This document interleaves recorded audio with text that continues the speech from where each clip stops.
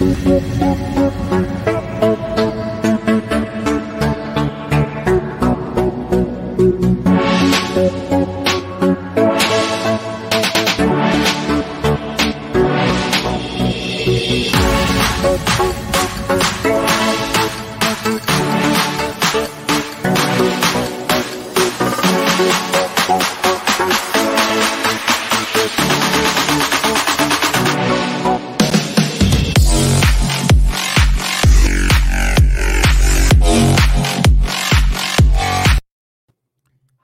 morning, sports fans, bettors, and cappers, and welcome to the Daily Competitive Hedge Podcast.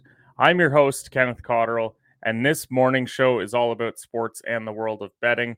We talk about a few results from yesterday's games and headlines, as well as get into today's betting slate, talk about what games we're on and which bets we like by capping it off with our early Hedge 5. Those are our early 5 betting plays that we're leaning. And then we post our plays a little bit later on our social media accounts. So our episode today is brought to you by Bet99. Bet99 is a Canadian sportsbook and casino that offers in-play betting, player props, a cash-out option, and many more great products. There are a variety of sports to bet on the website, including NHL, MLB, NFL, and NBA, and Bet99 works smoothly on both desktop and mobile. Their mobile app can be downloaded from the homepage of the website. Withdrawing funds is hassle-free with a number of well-known methods available to use, so you know your money is safe and secure. The website can be viewed in both English and French, and customer service is available 24/7. So go to bet99.com to make an account, and please gamble responsibly. You must be 19 plus years of age. Now let's talk about our recap of our bets yesterday. Tough day on the diamond. St. Louis lost 8-6 versus Colorado, so they lose outright. If you took the over there, then you would have hit. Then you had Philadelphia run line. They lost outright to Miami 3-0. Another tough one.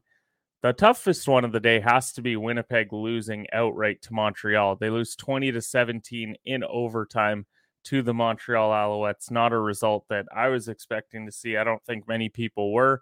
And so losing outright, if you took the money line on Montreal, then good on you. You had a nice payday yesterday. We were not on those lines. Then we had the Vegas Aces. They won handily over the Chicago Skies, so we win that one. And then the Connecticut Sun, they cover versus the LA Sparks 93-69.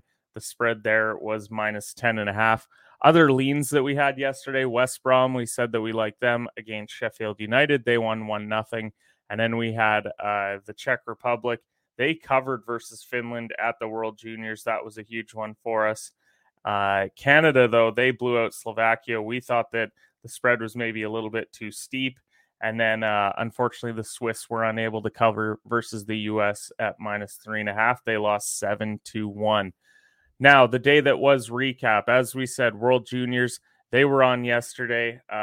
Finland winning in overtime, Canada and U.S. both with blowouts. NFL preseason-wise, we had the Giants won 23-21 over the Pats, and then we had the Ravens 23-10 over the Titans. Some other results in the MLB, we had Cleveland.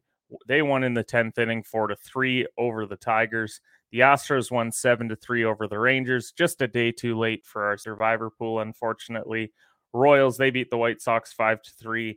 We had the Diamondbacks 9-3 over the Pirates. The Red Sox 4-3 over the Orioles. We actually missed one of our bets from yesterday. We were on under 10 on the Orioles and Red Sox, so that one cashed as well for us yesterday. The Cubs won 4-2 over the Reds. And then as we said, CFL and WNBA were on as well. And then the FedEx St. Jude Classic. We're out to a pretty good start as far as our golf bets go. Xander Schauffele, one of our winner bets, he's T49 and Cameron Young is T29. But if it were to end today, we had Tony Finau as a top 10. He's playing really well right now.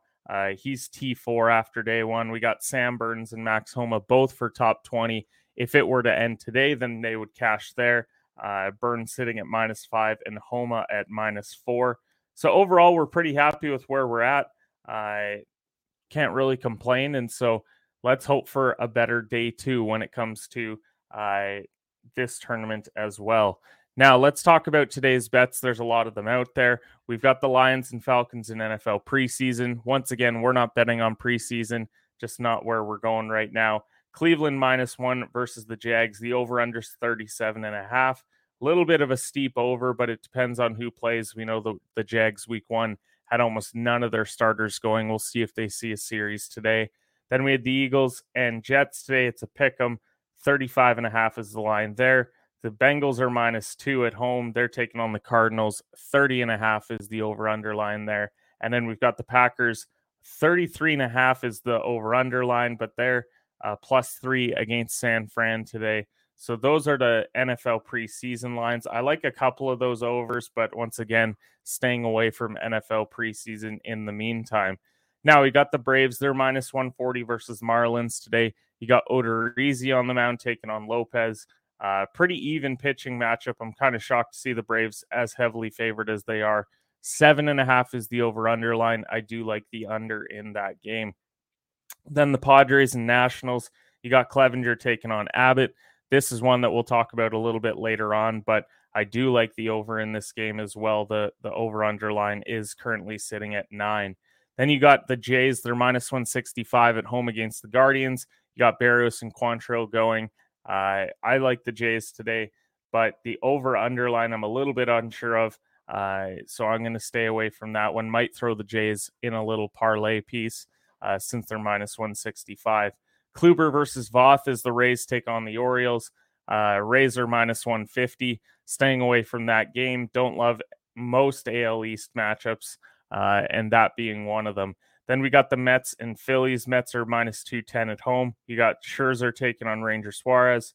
Suarez has been pretty good recently, but when you're taking on Scherzer, it's tough to want to bet against the Mets. So going to stay away from that game overall. Then we got the Red Sox and Yankees. Yankees are -125 on the road. You got German and Eovaldi. This is one that's going to be featured later on, but I do lean Boston at home today. I think they have upset potential, especially how the Yankees looked against the Mariners. Then you got the White Sox. They're -210 versus the Tigers. Kopechek and Norris are going. Overall, I like the White Sox today, but again, -210. Not a lot of value there. Don't love taking the run line either. Maybe parlay that with the Jays to get you some plus value today, but that's one that I like as well. Mariners -190 versus the Rangers. You got Kirby taking on Suarez. I like the Mariners. I like Kirby the way that he's been playing recently, even though they're on the road, but going to stay away from that game as well. Dodgers -220 versus the Royals. This is going to be them most of the time. You got Gonsolin on the mound, 13-1 on the year. So they tend to play well when he's on the mound, but staying away once again there. Garcia and Oler are facing off as the Astros take on the A's. I like the over 8.5 in that game, but going to stay away mostly because Oler's on the mound, and I think that the Astros are going to blow the doors off of them today. Then you got Montgomery on the mound versus Lauer. Pretty solid pitching matchup. That's why the over-under 7.5, but the Cardinals are -165. I think the Brewers have upset potential there, but going to stay away from that one. Senzatella taking on Davies as the Rockies are -125 versus the Diamondbacks today. The over-under line is 12.5. I would take the under there. I know that they just had a very high-scoring series with the Cardinals, but I think at some point they're going to come back down to earth a little bit, and I think that that game has the potential to do so. The Twins are -135 versus the Angels. Over-under line is 8. You got Mall and Sandoval. I like Tyler Mall a lot, but the A's are at home, so I'm going to stay away from that one. And then the Giants, -270 versus the Pirates today with Rodon on the mound. I like the run line there, but there's not a lot of value there. So I'm going to stay away from that one as well. Now, the Argos and Tiger Cats, they're very close today. The Argos are on the road, but when you live within an hour of each other, is there ever really a road game between these two teams? But when we're talking over underline, it's 46.5. I tend to lean the under. I don't love either of these offenses, but the Tiger Cats are +2.5 today. So you can get some plus value if you like them at home on the money line, but they definitely are the worst team here. They're 2-6 on the year, taking on the 4-3 Argos. As we said, more FedEx St. Jude championships, so keep an eye on that one throughout the day. And then WNBA tonight, we've got a few games on the slate. You can get the Mystics minus 11.5 versus the Fever. The Fever have been awful over the last couple months, so I kind of like the double-digit spread there, but we'll stay away. Then I've got the Liberty minus 1.5 versus the Dream. This is a critical series between these two teams. Whoever wins the matchups here could potentially be going to the WNBA playoffs. Seattle, they're minus 1.5 versus the Minnesota Lynx, who are at home. I think that Seattle's going to win that game outright. So minus 125, I think there's some value there, but it's not in our official card, just one of our leans. And then same with the Dallas Wings, minus 1.5 versus the Mercury. No Skylar Diggins, no Diana Taurasi. I think that the Wings are going to blow them out today. So minus 125. Maybe do a Storm and Wings parlay, the road 2-teamer today. Now, let's end it off with the early hedge 5. These are the 5 plays that we like early on that we're going to be betting on. And so we're just going to wait and see a little bit later on before we officially put in some of these bets. So these lines are subject to change betting lines wise, but it doesn't mean that we don't love them and they're not going to be a part of our official card. So Watford money line versus Burnley in Championship Soccer today. Watford are the home team. They just drew against a good West Brom team, but they did beat Sheffield United. Whereas Burnley, they may be sitting on the same amount of points, but when you take on Luton Town and Huddersfield Town, neither are very good. I think Watford, they have the potential to hop up into the Premier League right away, and I think that starts today. They're going to pick up 3 points at home, and so plus 136, really love just the straight-up money line there. Second one, Hamilton money line versus Toronto today at plus 111. I just think that this is a team that they need to start racking up some wins if they're going to make a push for a playoff spot in the East. I think Toronto, they've had a very fortunate schedule out of the gate, and so I think Hamilton rights the ship today. They win on the money line at plus 111. Then we got Sweden, they're minus 4.5 versus Austria today in World Juniors action. I think we're starting to see the quality come out after the first couple of games here. There's a couple of tight games between the very good teams. Now, if you want to go to 5.5, you get to plus money. I'm going to lean 4.5 and stay there. 4.5 is still minus 163. A little bit of juiced odds, but I do like Sweden today versus Austria. Germany dominated them. It was only 4-2, but they completely outshot them and outplayed them. And Sweden are one of the best teams in the tournament, so I like Sweden minus 4.5 today. Then you got the San Diego run line versus Washington today. Clevenger versus Abbott. Clevenger, he just got roughed up versus the Dodgers, but this is a great bounce back spot for him because let's face it, the Nationals stink, and you also have Abbott coming off of a 7 earned run pitching performance versus Philly on the weekend.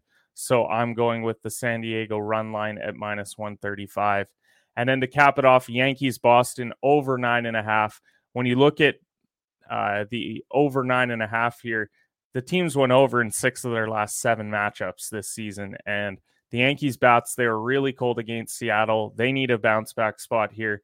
And Boston, they were in a little bit of a shootout with the Orioles. But German and Eovaldi, I don't have faith in either of these guys. Once we start into Garrett Cole and Rich Hill, maybe we'll start to go a bit under and we'll see that line move closer to 8.5. But I think today we have a bit of a shootout on our hands. And so I'm going to take the over 9.5 at minus 110. But thank you, everyone who listened today. If you're listening to the podcast version of this on Apple and Spotify, stay tuned. We've got Ernest Silva from the Into the Lab podcast. We're talking about the Houston Texans. Not a fun discussion when you're talking about a team that's got a projected over 4.5 wins. But nonetheless, definitely stay on and listen to that. Welcome back to the Competitive Hedge podcast. It is August 12th, which means our 12th NFL team preview is upon us. Yesterday, the discussion was all about the Detroit Lions, a team that didn't win a lot of games last year, but have a bit higher expectations. Maybe it's just a Hard Knocks bump that they're getting. Everyone's got a soft spot for Dan Campbell and Jamal Williams, but nonetheless, it was a fun discussion yesterday with Craig Campbell. But we're hopping over to the AFC today. We're talking about our first AFC South team, that being the Houston Texans. Not the most exciting team to be chatting about, but I have a great guest nonetheless to talk about this team. Now, the guy I'm bringing on, he's a good friend of the show. He's the host of the Into the Lab podcast. He is a Texas native that claims to be a Dallas Cowboys fan, but panders to Houston fans enough that I think he could convince you that the Houston Texans might be his second team. I think they're definitely his second team, wavering on his first favorite team, depending how this Mike McCarthy year goes. But I'm excited to have on Ernest Silva. Ernest, how you doing today? I said you had your troll hair ready for yesterday. You decided to intro me with a troll intro. I am absolutely a diehard Cowboys fan and will not be going to the Texans to save my life. I think it would have to be the McNairs sold the team in order for me to go and even think about being a Texans fan. But I am glad to be here, Kenny. ITL, catch it Wednesday 7:30. I am excited to finally make a return on Competitive Hedge. So yeah, let's talk shop. Because you are in the Houston area, at least somewhat around there, and so you kind of have a little bit of a better idea of this Texans team than I would. I know that you're more San Antonio, but same thing, same state. Yeah. It's all the same stuff. So Texans 2021-2022 recap. They were bad. They were really, really bad last year. But that being said, 4-13 year. They go 500 in the division. How they went 500 in the division, still beyond me, but it was their first year past the Bill O'Brien era. There was no Deshaun Watson all of last season. We've since seen him get traded in the offseason, but they opened up beating the Jags. They lost 8 straight from there, beat the Titans, beat the Jags once again, and then the Chargers late in the year. That being said, this team also lost by double digits on 9 occasions and didn't hit double digits on 7 others. So this is a team that struggled last year, but might be a couple bright points for this team moving forward, maybe more so in the draft pick category. But what did you think of the Texans year last year? Well, I'm obviously not a Houston Texans beat writer. That's not who I am. But you follow John McClain and a couple other ones, and you end up being the diehard guy in San Antonio. So let's just walk through, right? The Houston Texans just a few years ago had Bill O'Brien, that was loathed by most fans.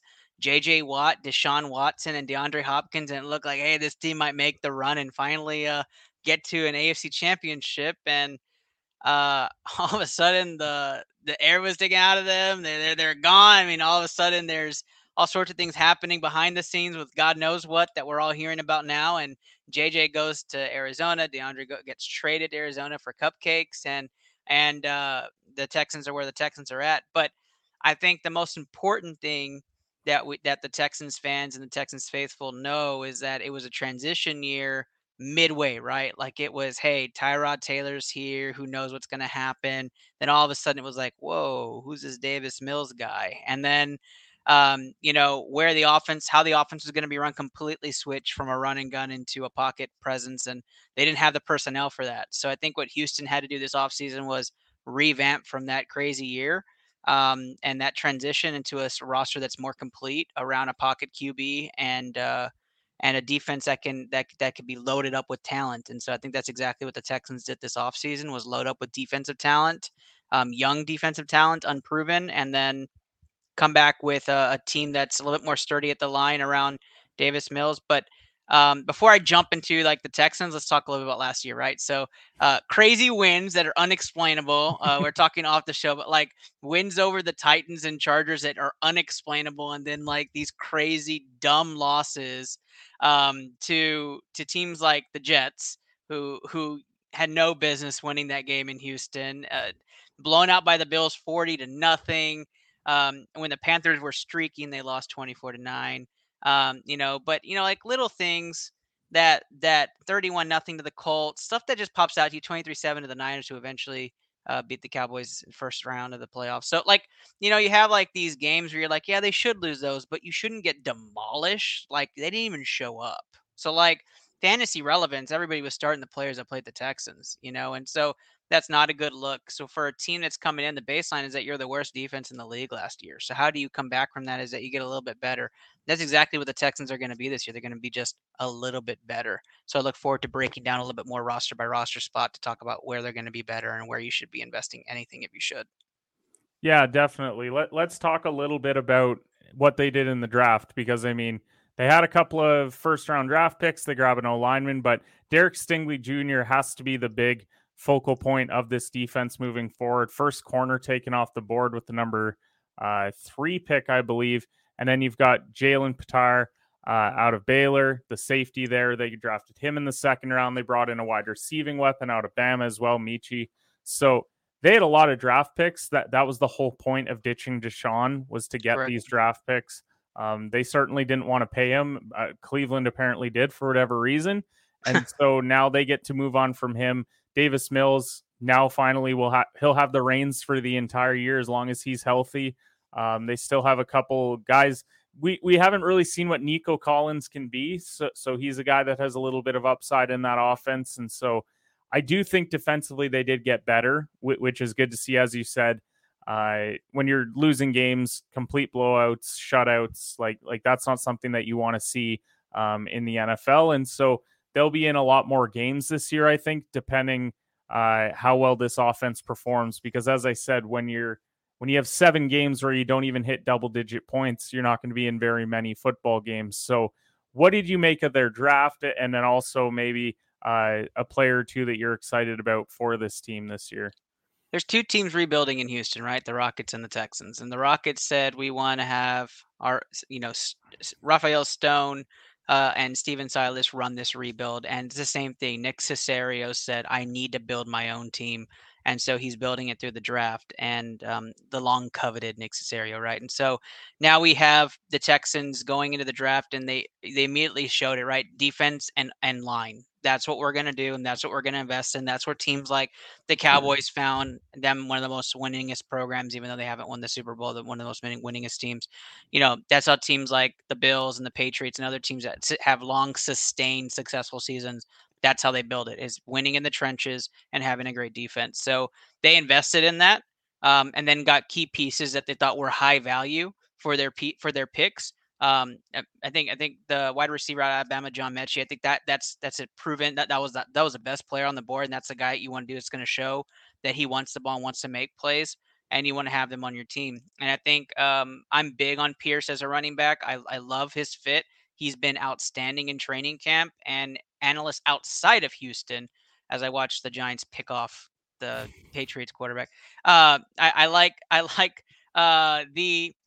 the outstanding addition of Pierce, because analysts outside of Houston have decided to rant and rave about his fit. It just makes me worry about Marlon Mack a little bit, but we'll talk about that in a little bit. Yeah, for sure. And so let's move over now, talk a little bit about the betting side of things with Houston. Now, we're not going to get crazy with you unless Ernest can somehow convince me that plus 1,400 to make the playoffs is doable for this group. Minus 3,335 to make the playoffs. We're not going to give you those betting odds, although I will say that I think that's a lock. Not that you should, but I think that's a lock.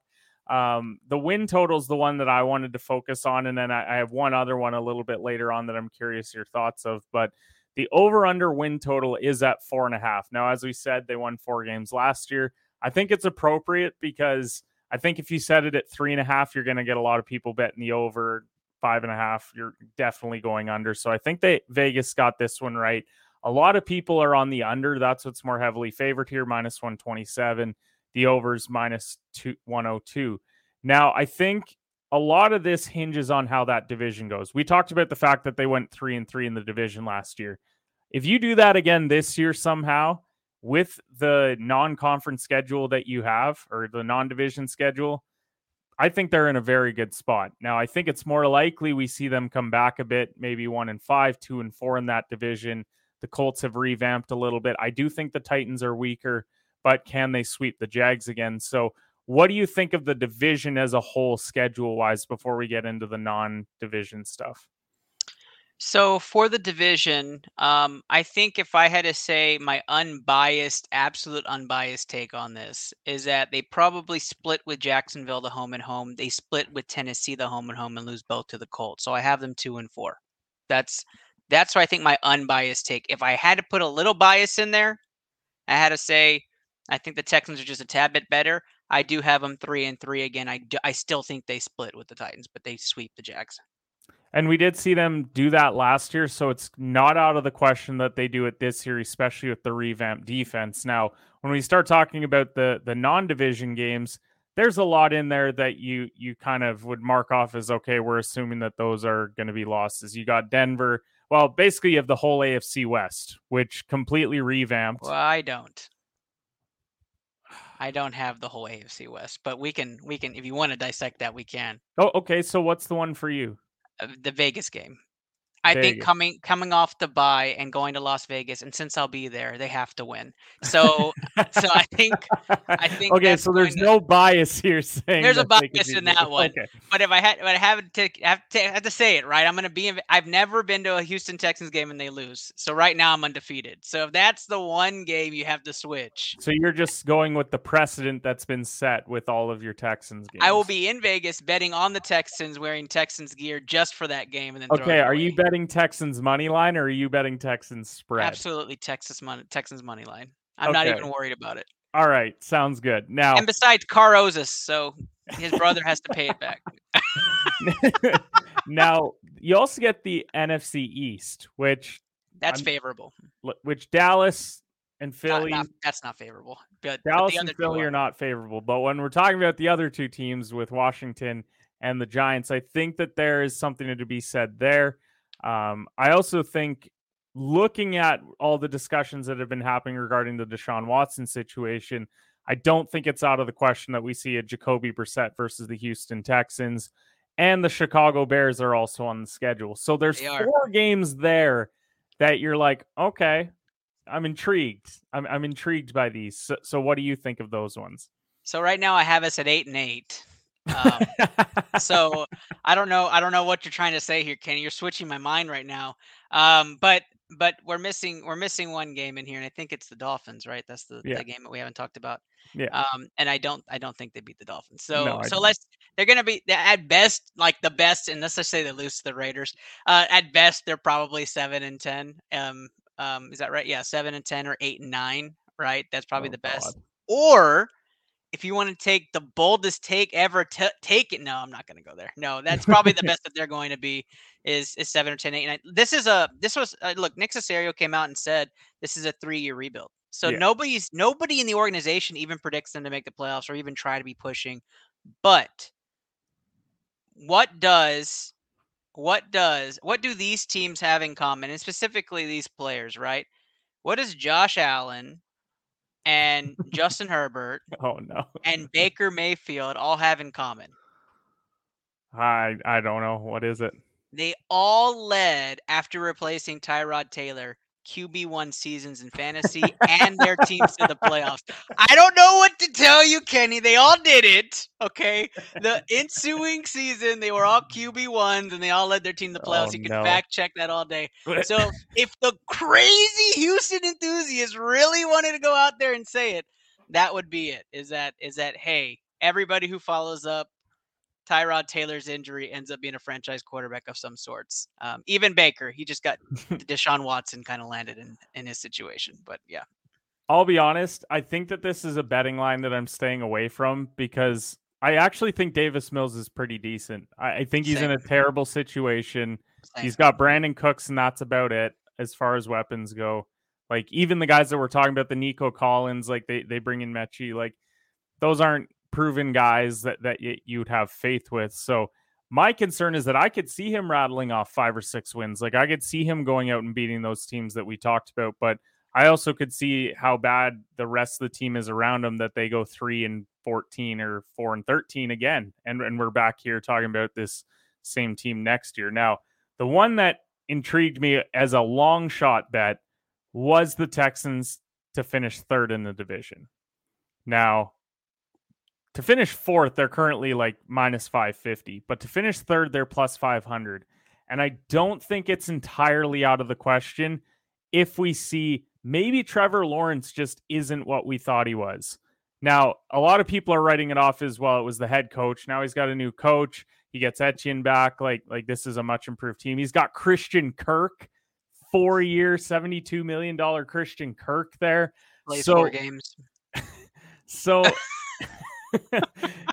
it intrigues me if they sweep them, because if you get swept by Houston, and realistically then you have to go and you have to play Indy and Tennessee, maybe you go 1-5 in the division and then you have to make up ground, and there is wins in there still for the Texans.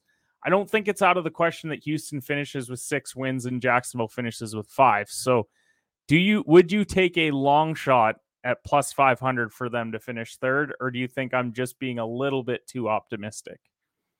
No, I'm actually with you. I'm surprised they aren't projected to finish third. They finish relatively better than the Jags every season. And the Jags, conspiracy is my middle name with the Jags. I do think that's the team going to London. So I think they have to be bad, and the stadium has to be empty in order for them to make that move. So another couple seasons before that move happens, and then Mexico City gets their own expansion, and that's a whole nother show. But yes, I conspiracy in there. I think Houston finishes third easily. Okay, so now let's talk fantasy value. And Beautiful. we know that unless you're 2 QB league, or maybe, well, if you're a 10-team league, you're probably not drafting a few of these guys. 12-team you might, and then 14 for sure. So Yep. Davis Mills, he's currently quarterback 29. I think it's very low for what I think his ceiling could be. I do see a scenario where even in a 10, 12 team league on a bye week, I consider starting him. Like if he's playing the Bears and for whatever reason, I just have a bad matchup for my QB, I could see a scenario where that happens.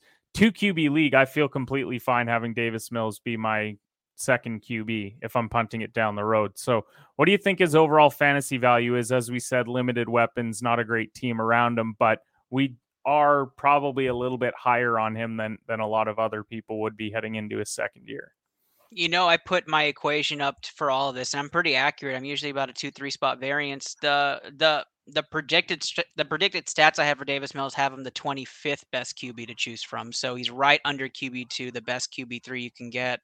And when I put in the equation and put the defense variance into it, he's 17, right? Because the schedule is so favorable for a quarterback that he faces, and the projection against those bad teams that he's throwing more, right? So he just stat pads in those games. So I think Davis Mills is a really good bet. That's a good stash. I think if somebody's doing a 2 QB league, you get your first quarterback high, right? Then get all quality players, get Davis Mills towards the back or towards the middle. And I think he'll be there. I don't think anybody trusts the Houston Texans, and that's okay, right? Like he won't be the reason they fall behind the games. It'll be game script. You actually see game scripts made for him, and that's important for Davis Mills' second year. And that everything's going to be made tailored for him is another big piece to this offense. And you get back a healthy Brandon Cooks, you get back Nico Collins, you have now John Mechie. We won't talk about Farrell Brown, but you have Marlon Mack and you have Pierce in the back. Like this is a really promising team for the passing game. And let's not forget the immaculate Rex Burkhead is still on the roster. I started Sexy Rexy last year in a Dynasty League final due to an injury to DeAndre Swift, and it worked out incredibly, and I ended up winning the league having him as my second running back. So I got a soft spot for Sexy Rexy, and speaking of former Patriot running back, shout out to James White on his retirement today. Fire emoji for that. Fire emoji. Fire. So he's behind Wentz, Daniel Jones, Goff, and I trust Mills more than all of those guys. I don't trust Tannehill with the weapons. I'm not in on Zach Wilson. So I think there's a scenario where he outperforms a lot of those guys, finishes potentially in the top 20 QBs. Now, running back wise, Damian Pierce. Before you say that, though, just a tidbit of advice to people. Tyrod Taylor's a giant. All right. Danny Two Dimes is done. Once they go to Tyrod this year, right? Because inevitably Danny Two Dimes out. It's over. The guy they draft this next season is going to be the franchise quarterback. Yeah, this is going to be his last year as Giants QB. Yeah. Just FYI. But anyways, we'll keep going. Damian Pierce, ADP is 128, so you can draft him 11th round. If you're in a league where a lot of RBs go, maybe 10th round. Marlon Mack, 146, so you can get him a couple rounds later. Now, ESPN has him as the running back 1 right now. I think he starts that way. I don't think he finishes that way. If I'm drafting one of these guys, I'm drafting Pierce because of the upside. Like Marlon Mack, to me, he's going to have a role in the offense no matter what. But Pierce has the potential to just have the job by year end, like the first, second down carries. So that's why I like Pierce more. Is he where you would go if you were drafting a Texans running back? Really depends on how your team is like managed. Like if you're looking for that young back to stash away and you're going to put him later on, and then he's comparable to the Jets running back from a couple years. Who's that Jets running back that's Michael always Carter. Yes, that's who I compare him to. Like that's my same strategy with Pierce is I'm going to stash him. He's going to have a couple breakout games. If you got lucky, you played him, and then you just play him from there on out. But I think Marlon Mack is that guy. They're going to ride him out to see if he comes back in game shape, and he could surprise. He could be a little Leonard Yeah. Fournette surprised. Like he can come in and be a workhorse and be awesome. And then Rex and Pierce are splitting the backfield because they're both going to be passing backs to start. So that's your only risk. But for me, like personally, if it's my team, yeah, I'm drafting Pierce. That's where I'm going. I'm going to take that value and stash it away. But if you need a back, if you're going 0 running backs and you've gotten stacked, you need somebody production early on, then Mac's your guy because Mac's going to have that early down work. Mac would be a good guy that you draft if you also drafted a guy like DeAndre Hopkins. And because you're drafting him probably as your flex wide receiver for when he comes back week 7. By then, Marlon Mack either still has the backfield or he could be almost out of the offensive game plan. That would be my thinking on a guy like Mack there. Or let's be honest, right? Like Marlon Mack's going to have revenge game 1, right? Yeah. He could go off. He'll hit a stacked Broncos team week 2. You'll call it a fluke because he's going to go off against the Bears. Probably a softer defense in the Chargers. He may get 17 and 75. If he gets lucky with a touchdown, he's going to go off against Jacksonville. All of a sudden, you got the bye week. That's a trade bait. Like that's who you give up because Pierce is going to replace him eventually. So especially since running back injuries are a dime a dozen, and there's going to be a contender that needs that running back, and it is a team that you'll probably end up calling. So yeah, that makes sense. Yeah, that's your trade bait. Wide receiver wise, because we're not going to talk about tight end, as Ernest said earlier, Pharaoh Brown, RIP, probably don't draft him in fantasy. And if you are, then I don't know what you did in your draft or why everyone drafted 4 tight ends, but don't draft Pharaoh Brown. You must be from Houston. Yeah, no. He's got great upside potential in that offense. He's huge. I saw him in person. Yeah, I saw him at training camp. He caught that one red zone TD. So Brandon Cooks, this is the guy to me that if you're going to own anybody in the offense, it's going to be Cooks. Nico Collins, you could draft him. You honestly probably don't even have to draft him. He's probably going to be on the waiver wire, and you could maybe get lucky with him, stashing him a little bit later on. But Cooks is probably the guy that you're going to be drafting. He's going 5th, 6th round with where he's at ADP wise. He's kind of in that mix of the Michael Thomases, like a lot of wide receivers that have question marks that could exceed, but Cooks has been a constant. He's just in a bad offense. So to me, I feel confident having Cooks as my 3rd wide receiver that I just plug in at the flex every week. Even though Houston's bad, I still think his value's sky high. So is this a guy that you want in fantasy this year?